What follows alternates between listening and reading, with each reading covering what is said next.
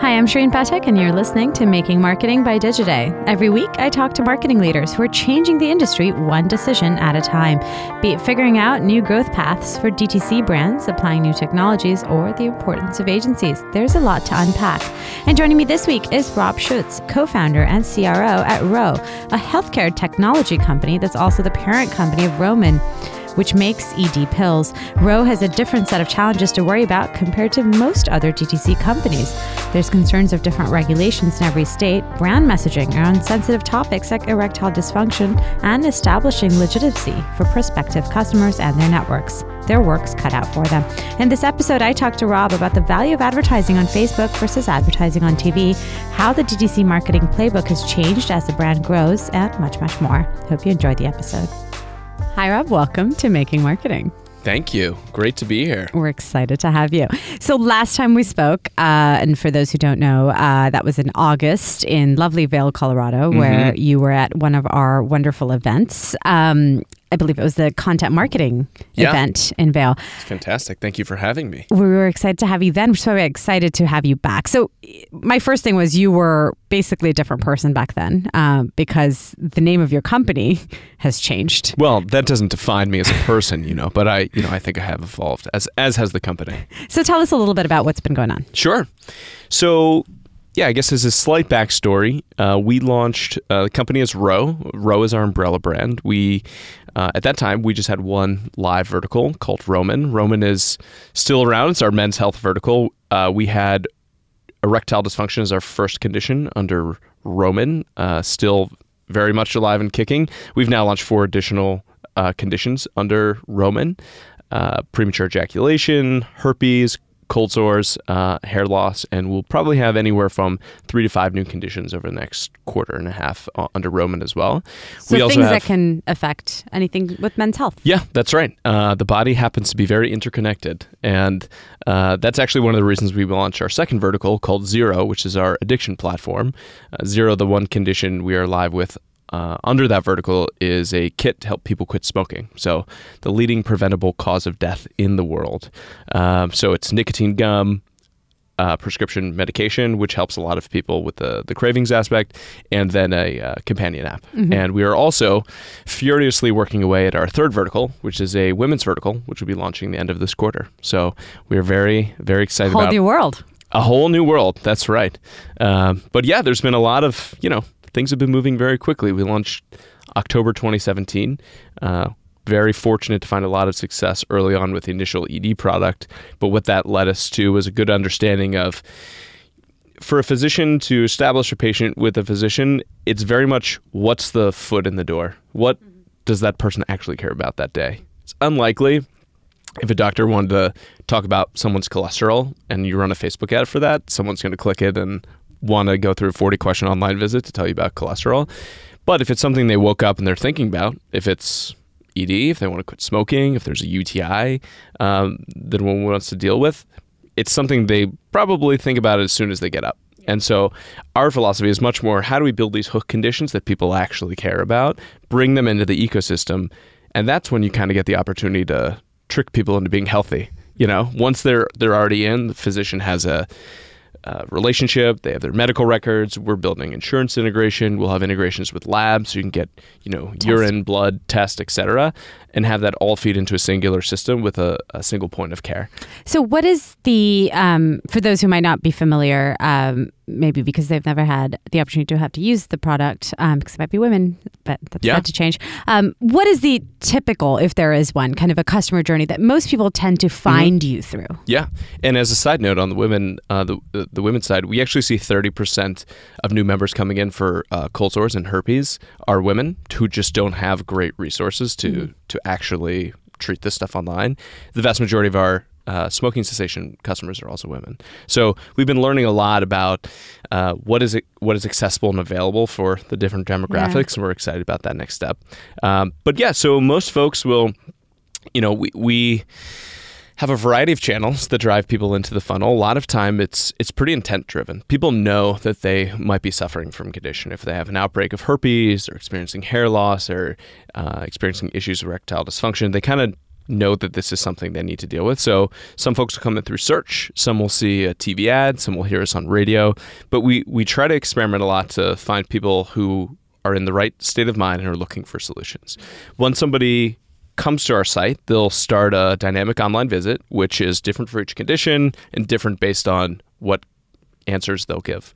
So, which means there's some kind of a quiz or a series of questions. Yeah, it could range anywhere from 30 to 50 questions depending on, if you experience HIV, it'll ask you what type of medication, what frequency, how long you've been taking it, et cetera, but only if you kind of go down that path.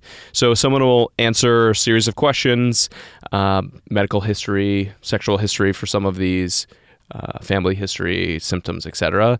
They'll take a picture of their face and their ID so the physician can view and verify identity. And then that goes into our homegrown physician EMR that we have built. We've built all the technology underneath all of this. And the physician will review. They can go through HIPAA compliant messaging to ask questions. In some states, each state is regulated differently. So in some states, it will require a phone call or a video call after. But after that process is completed, the physician can either approve a medication, decline, or reject. And then if approved, in most cases, that goes to the Row Pharmacy Network, which operates across the country. We currently ship to 98.5% of the U.S. population right now. And we have 2-day shipping that gets to people's door quick and in a discreet way. There's so much to unpack here. Okay, my first one is, I think, we've talked on this podcast, but in general, just at Digiday, just over the last year now about, some people are calling them direct-to-consumer brands, some people digitally native brands. Mm-hmm. And I think that it's such a huge term. It's this bucket that covers everything from luggage to slippers to medication and health and so many of these different types of categories that are now really in some ways being bucketed under this, is direct to consumer. But that is the thing that kind of sets them apart from these legacy incumbents out there, that there was always somebody in the middle. Mm-hmm. And I think that's sort of my simplest explanation to explain what's going on here with these companies. What has been kind of sort of health and telehealth, and you're seeing a lot of action in that space specifically with direct to consumer. What are some of the unique or more unique challenges there, other than regulation, that, I don't know, Away or Rothy's, which sells slippers, just won't have? Right. And I will point out one reason, before we get into that specifically, one reason why you're seeing more companies in this telehealth space right now than you have is really that regulatory environment. There's been stops and starts with telehealth for a long time.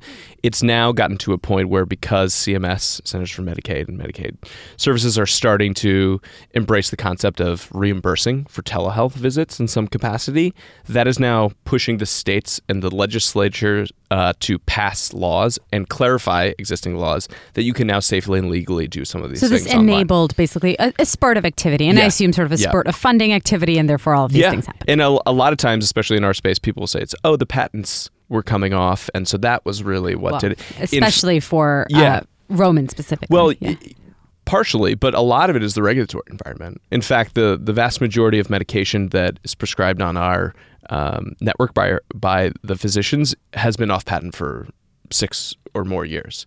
So it's much more a byproduct of the regulatory environment starting to catch up than the patent cliffs. Although those are very important because the demographic and the consumer base is already educated about those. People have seen 20 years of weird people Viagra holding hands in bathtubs and throwing footballs through tire swings. But yeah, I would say outside of the regulatory piece, I mean, something I think a traditional D2C, and as you know, my background is I was at BarkBox for 5 years, so coming from that space where people get it right away and there's less of a trust issue. I think that's something a lot of telemedicine, telehealth-based companies have to deal with. New to a lot of people, the majority of people have not interacted with telemedicine before. And there's very much this trust issue of who are these people? Who are the doctors? Viagra specifically has long been associated with scummy, illegal online pharmacies. And in fact, a study by Pfizer a couple of years ago found that 80% of Viagra purchased online is from counterfeit pharmacies. Chinese, Indian, Canadian pharmacies. And so there's this stigma that's been built up. And everyone, if you check your spam filter, I don't know if you do, I don't know why you would, but a lot of that comes from people trying to sell Viagra through email. Right. So there's it actually, in some ways, it's almost like just starting or beginning from a deficit at a point. Totally. Firstly, it's already enough that, oh my God, I have to buy things online, which is a behavior now that's obviously shifted quite a bit from, 20 years ago. But then you're talking about, it's similar in some way maybe to something like, finance or trying to buy, trying to put your savings and having banks that are online only. Yeah, money, totally. Sexual health. There you go. It's a trust and legitimacy issue where, we've spent a tremendous amount of time building up our medical advisory board to make sure we're instilling as much trust as possible. So we have 2 ex-surgeon generals, ex-head of the DEA, head of men's health here in New York, head of urology at Cornell. We have about 25 advisors across the country that are really the leaders in this space that are very excited to get involved, to write treatment protocols, to lend their name. But it's an uphill battle in that sense. And we also felt it a lot initially when we launched around the ad networks too. You can't just launch a telemedicine company and advertise on Google and advertise on Facebook. Well, it's not allowed. What's that? Is it not allowed? So on Google, you actually cannot advertise medication unless you are certified and accredited pharmacy. Mm-hmm. And so while we were going through that process as we launched, we went through a bunch of stops and starts there. And, it's for good reason. They don't want, Joe Schmo pharmacy popping up and sending pills to people. But it was an uphill battle initially of educating these networks, sitting down with them, showing them who we are, that we're a legitimate player in the space, and we take privacy and we take medical safety very seriously. So first few months were rocky there too, just getting everything set up. That's so interesting because, one big thing is always, DTC brands, the Instagram age, Instagram built on Instagram. Mm-hmm. I mean, we've had people that have sort of said we're basically brands that were built on Instagram. And for a lot of them, especially those in probably the non-health space, really, they're finding now that they have to kind of wean themselves off these platforms because they were built so heavily on them. Yeah. That they spent all their marketing money on them. Look, BarkBox, we that was our bread and butter. Right. We got involved very early there. We actually built an influencer network at BarkBox called the Bark Pack. It was 500 relatively famous dogs on Instagram that had lots of followers. Dogfluencers? Well, we call them, there's a lot of names. There's a lot of dog puns. I don't want to go back to that portion of my life. It's hard. It's hard to break yourself out of it. But Bark Pack was basically all these dogs on Instagram who had tons of followers and they didn't know how to monetize it. So we very early on the back of Instagram, got very involved, very visual product, etc. I've always found Instagram, Facebook, probably the first channel you end up starting on when you're testing for paid, but doesn't work incredibly well for everyone. Like, for example, Roman, when we were just doing erectile dysfunction medication, there wasn't a lot of unboxing videos. There weren't people that were screaming from the rooftops about I got this and getting likes and shares. You're not seeing that word of mouth network effect that you might see with. We've seen word of mouth in other ways, but less so on I'm going to post this unboxing and use my coupon code and build a referral program. What we found is content is important, but you have to build content for your audience and for your product. So for us, content was much more, let's build 75 physician guides about all these different conditions, all of these different pieces of medication, all of the side effect profiles, etc. And so we rank first for Buy Viagra. We rank first for Cialis online. It's a different content play, but it's very much dependent on who you are. If you're in a way, if you're a home polish, you invest in your Instagram because that is where people will follow you. It's a visually pleasing product. That is where your audience expects to see you. For other folks, that's not the first place you spend your time. And, when you're a small team, when you're 3 or 4 people in a room and resources are so tight and you need to be prioritizing, you need to create content in a way that it's going to reach hopefully as far down the funnel as possible with people and find a way to bring those people into your ecosystem. Who is making this content for you? You guys did it yourselves? Yeah, so it's our team of in-house doctors. So the initial, our physician in residence is actually my co-founder Z's dad, who is a very well-known sexual health doctor and has practiced for 40 years.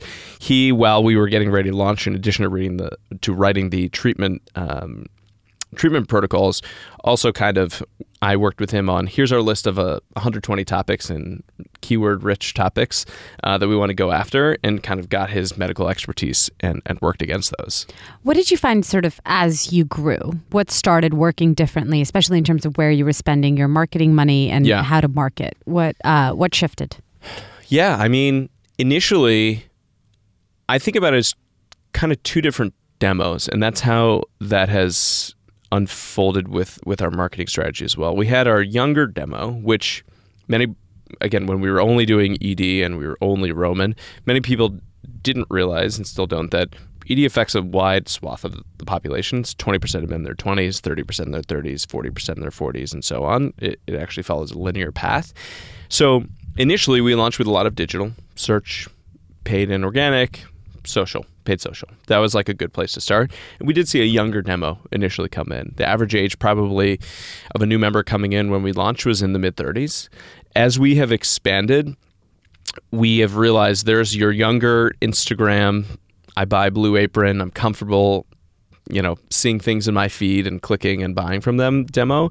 And then there's your older, my dad doesn't trust anything he sees on the internet. He needs to hear it on TV. He needs to see it in the subway. He needs to hear it on the radio with a host talking about it. So there's kind of these two different marketing strategies where we built initially off of that younger kind of digital playbook that I brought over from the Bark days. But then as we've grown, as we've seen the audience mature, we've worked our way into much more traditional out of home that also continue to build that trust and that legitimacy. When someone sees you on TV, when someone sees you on the subway, there's definitely a feeling of this is a real company. And digital brands love the subway, though. Yeah. They love them. It's, I think New York is actually a relatively unique market in that sense where, we've run subway in a lot of other cities, and New York is just unique. It's also, if you're from New York, it's a little bit of, you see it as a bit of a rite of passage where if you've raised money, people wind up running on the subway.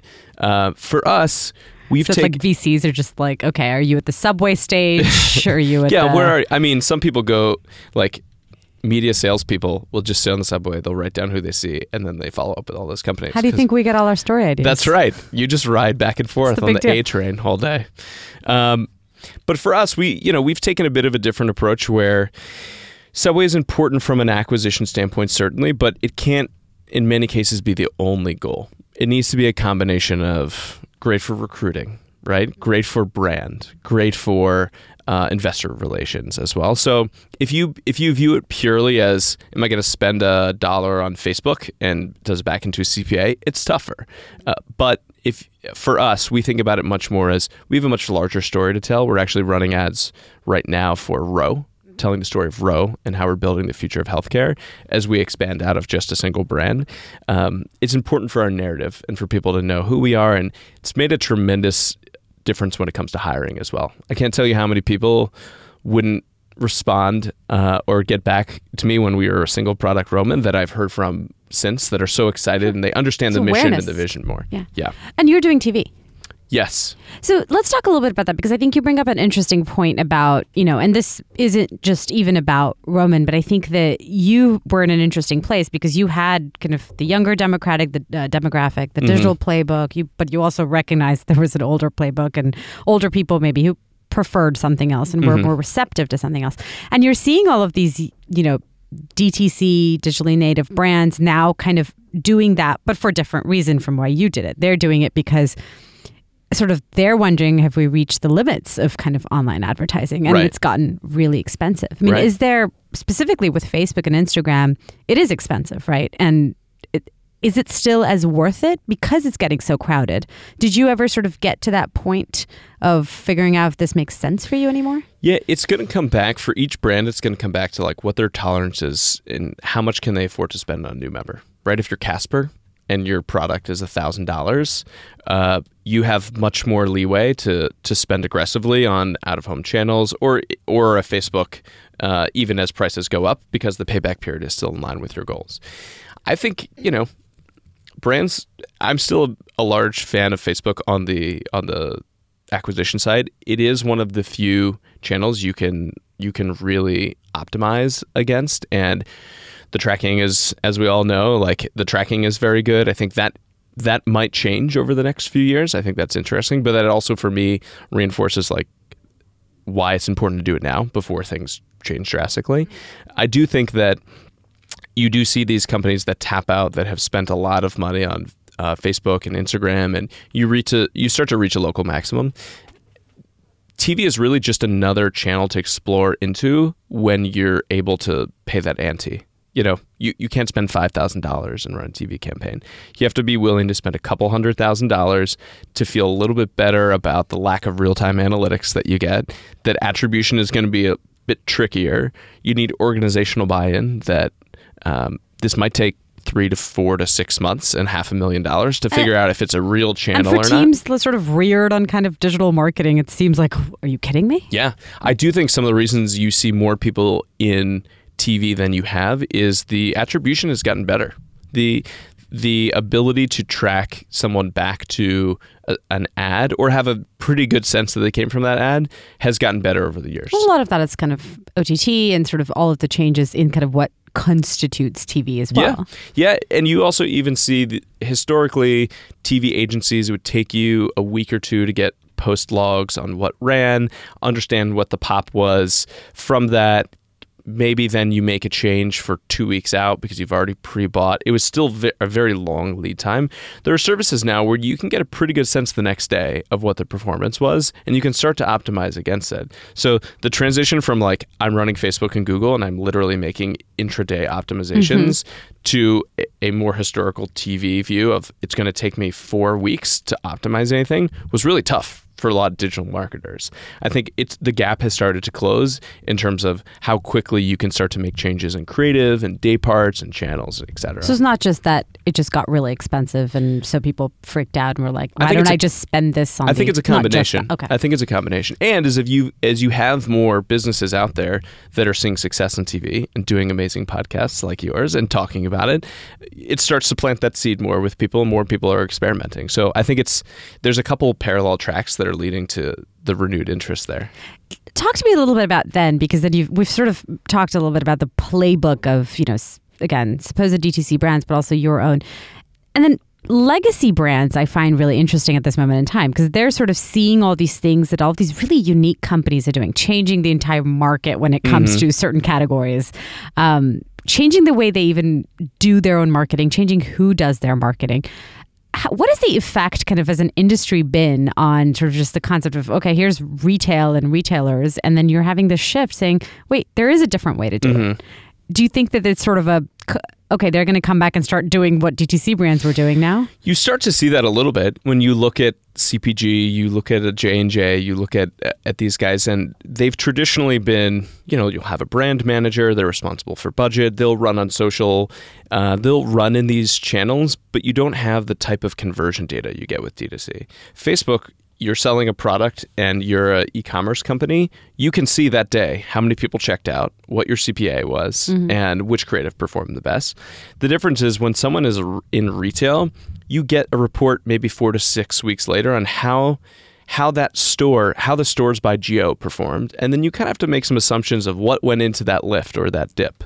So there's this new world now where D2C is someone actually getting a purchase online and then shipping something to someone.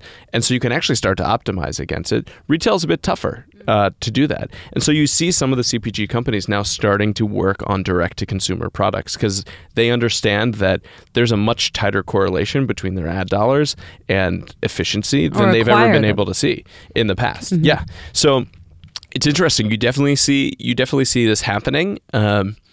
I think when it comes to large CPG players, definitely have very deep pockets, can spend a lot of money, but they're slower. Right. It takes a lot of internal buy-in. It takes time to get all stakeholders aligned. What does the brand agency say? What is the GM of that category say? There are just a lot of legacy kind of bureaucratic steps that they have to go through in order to launch something like that. So they're certainly interested. They see the success in the space, and I think that's good, though. I think it's always good to have good competition. That if it's another, digitally native brand, if it's a retailer, like we are pleased that we have good, smart competition that push us in a lot of different So how does areas. it work for a company like yours? You mentioned, speed. Again, you don't have to look at 15 different types of stakeholders and people to ask for their opinion necessarily. How have you kind of organized internally to ensure that you remain that way, especially as you've kept growing? Yeah.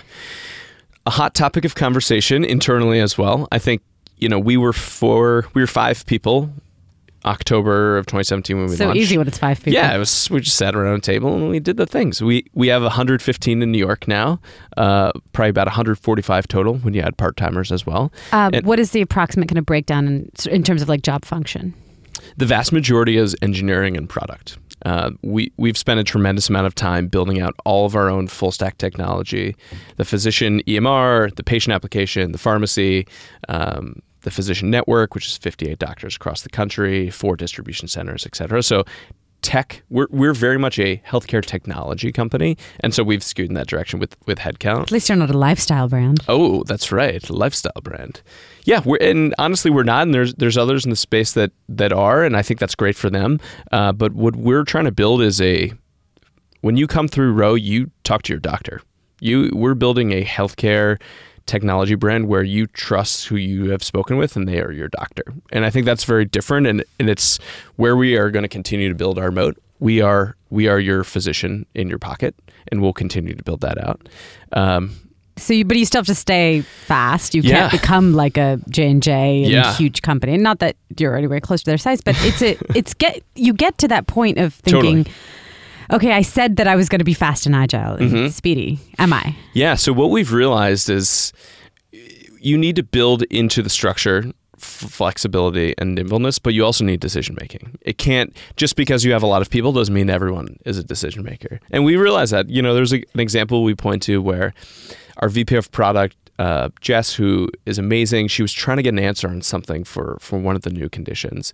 And so she sent an email out to like 17 people, just praying that someone's going to reply with, here's a decision, like move forward with this. And we realized there was actually no real decision maker on it. It always was coming back to founders. What do the founders think? So we have a GM structure that we've put in place where there's a GM that sits on top of each business. It is the ultimate decision maker for everything when it comes to the brand, when it comes to spend, when it comes to marketing, pricing, on-site optimization, conversion, resourcing, et cetera. We still need that decision making at the top where there's no confusion about who do I go to ask about this for the brand or for this vertical, so that you can still move really quickly. So we're still working that through. We have really strong GMs that we have in place currently, but figuring out how a matrixed organization where the functions all work across all of the different verticals, how that works best with a singular GM, it's a work in progress, but we found a tremendous amount of value having a singular point of contact who's responsible for the P&L and for the brand and for the marketing, and using more in-house resources, almost like an agency. Do you work with agencies? We traditionally have not worked with a ton. We've tried to build a lot of that in-house. When it comes to the marketing and growth side, that's almost exclusively in-house. We will work occasionally with agencies for specialty areas, but TV? Yeah, we have a media buyer for TV. Okay. What about the creative part of it? Creative is right now in-house. We have an amazing creative director and VP of design and creative, Pete, who has an incredible background, work with Nike and Barnes & Noble, et cetera, and has kind of built a pretty impressive, we call it the creative kitchen, where they're essentially the agency for each of the brands, and the brands can tap into them with requests, and we'll have project managers that kind of handle those. How important is that sort of to a brand like yours, in-house having creative? That in-house? I think pretty important. I think probably more important for us than others potentially. They're, especially when our first product was erectile dysfunction, launching in this environment, and the messaging and the narrative that we built was so critical to get right. We couldn't have many swings and misses when we're talking about this type of topic. So we felt from the very beginning we needed people in-house who understood the brand, they understood the mission, they understand, Z, my co-founder's story and his struggles with. He's been very vocal about his issues with ED as he grew up and was a early indicator of his heart condition, who understands the context, versus you get passed off to some junior account manager who wants to write snarky copy and it happens to be sexual in nature, and you wind up in a place that you're not proud of. So we think it's really important for us. I think you can get by initially using a good, smart agency, and you can kind of get off the ground that way without having to have everything in-house. But we felt from the get-go that it was important to really own that function and make sure that the brand came through in the way we wanted. And who knows your brand better than your own people? Yeah, it's true. How does physical presence fit into kind of your growth going forward? Or does it fit into it? Physical presence like? Stores, pop-ups, going into other stores. Yeah. I mean, I would say we're probably a little unique in that the vast majority of our products require a prescription and interaction with a physician. We do have some OTC products that we've launched, which are exclusive to Roman and for the women's vertical as well. But the vast majority of the cases requires a physician's input. So there's less of a, do we put our products in a Walmart or a Target type of conversation or open your right own now? Stores. Yeah, I think that's something we'd certainly consider. It's been very much a prioritization game. We're a little over a year in, and we're trying to make sure that not only are we focusing on growing the company, which we've been very fortunate to grow quickly, but we truly believe we are building the future of healthcare. And what that means is we have to walk the walk a bit. We need to invest in the physician-patient interactions. We need to invest in medication management. We need to invest in a wide variety of areas that build that moat for us around really being a unique player in the space and filling a void that no one else does. So we are making the decision to not always press for growth at all times at the expense of other areas, and sometimes be happy with growing 90% as much as we could, but devoting resources toward building and strengthening the bond between patients and physicians. Great. Rob, thank you so much for being on Making Marketing. Oh, it's a pleasure. Thank you for having me. And that's all for today's episode. Thank you for listening. Our producer is Aditi Sangal. If you like the show, here's what you need to do. Give us a shout out on iTunes or tweet at me. I'm at Shireen Pathak. You can also send me an email at shireen@digiday.com. Can't wait to hear what you think. Thanks again for listening. We'll be back next week.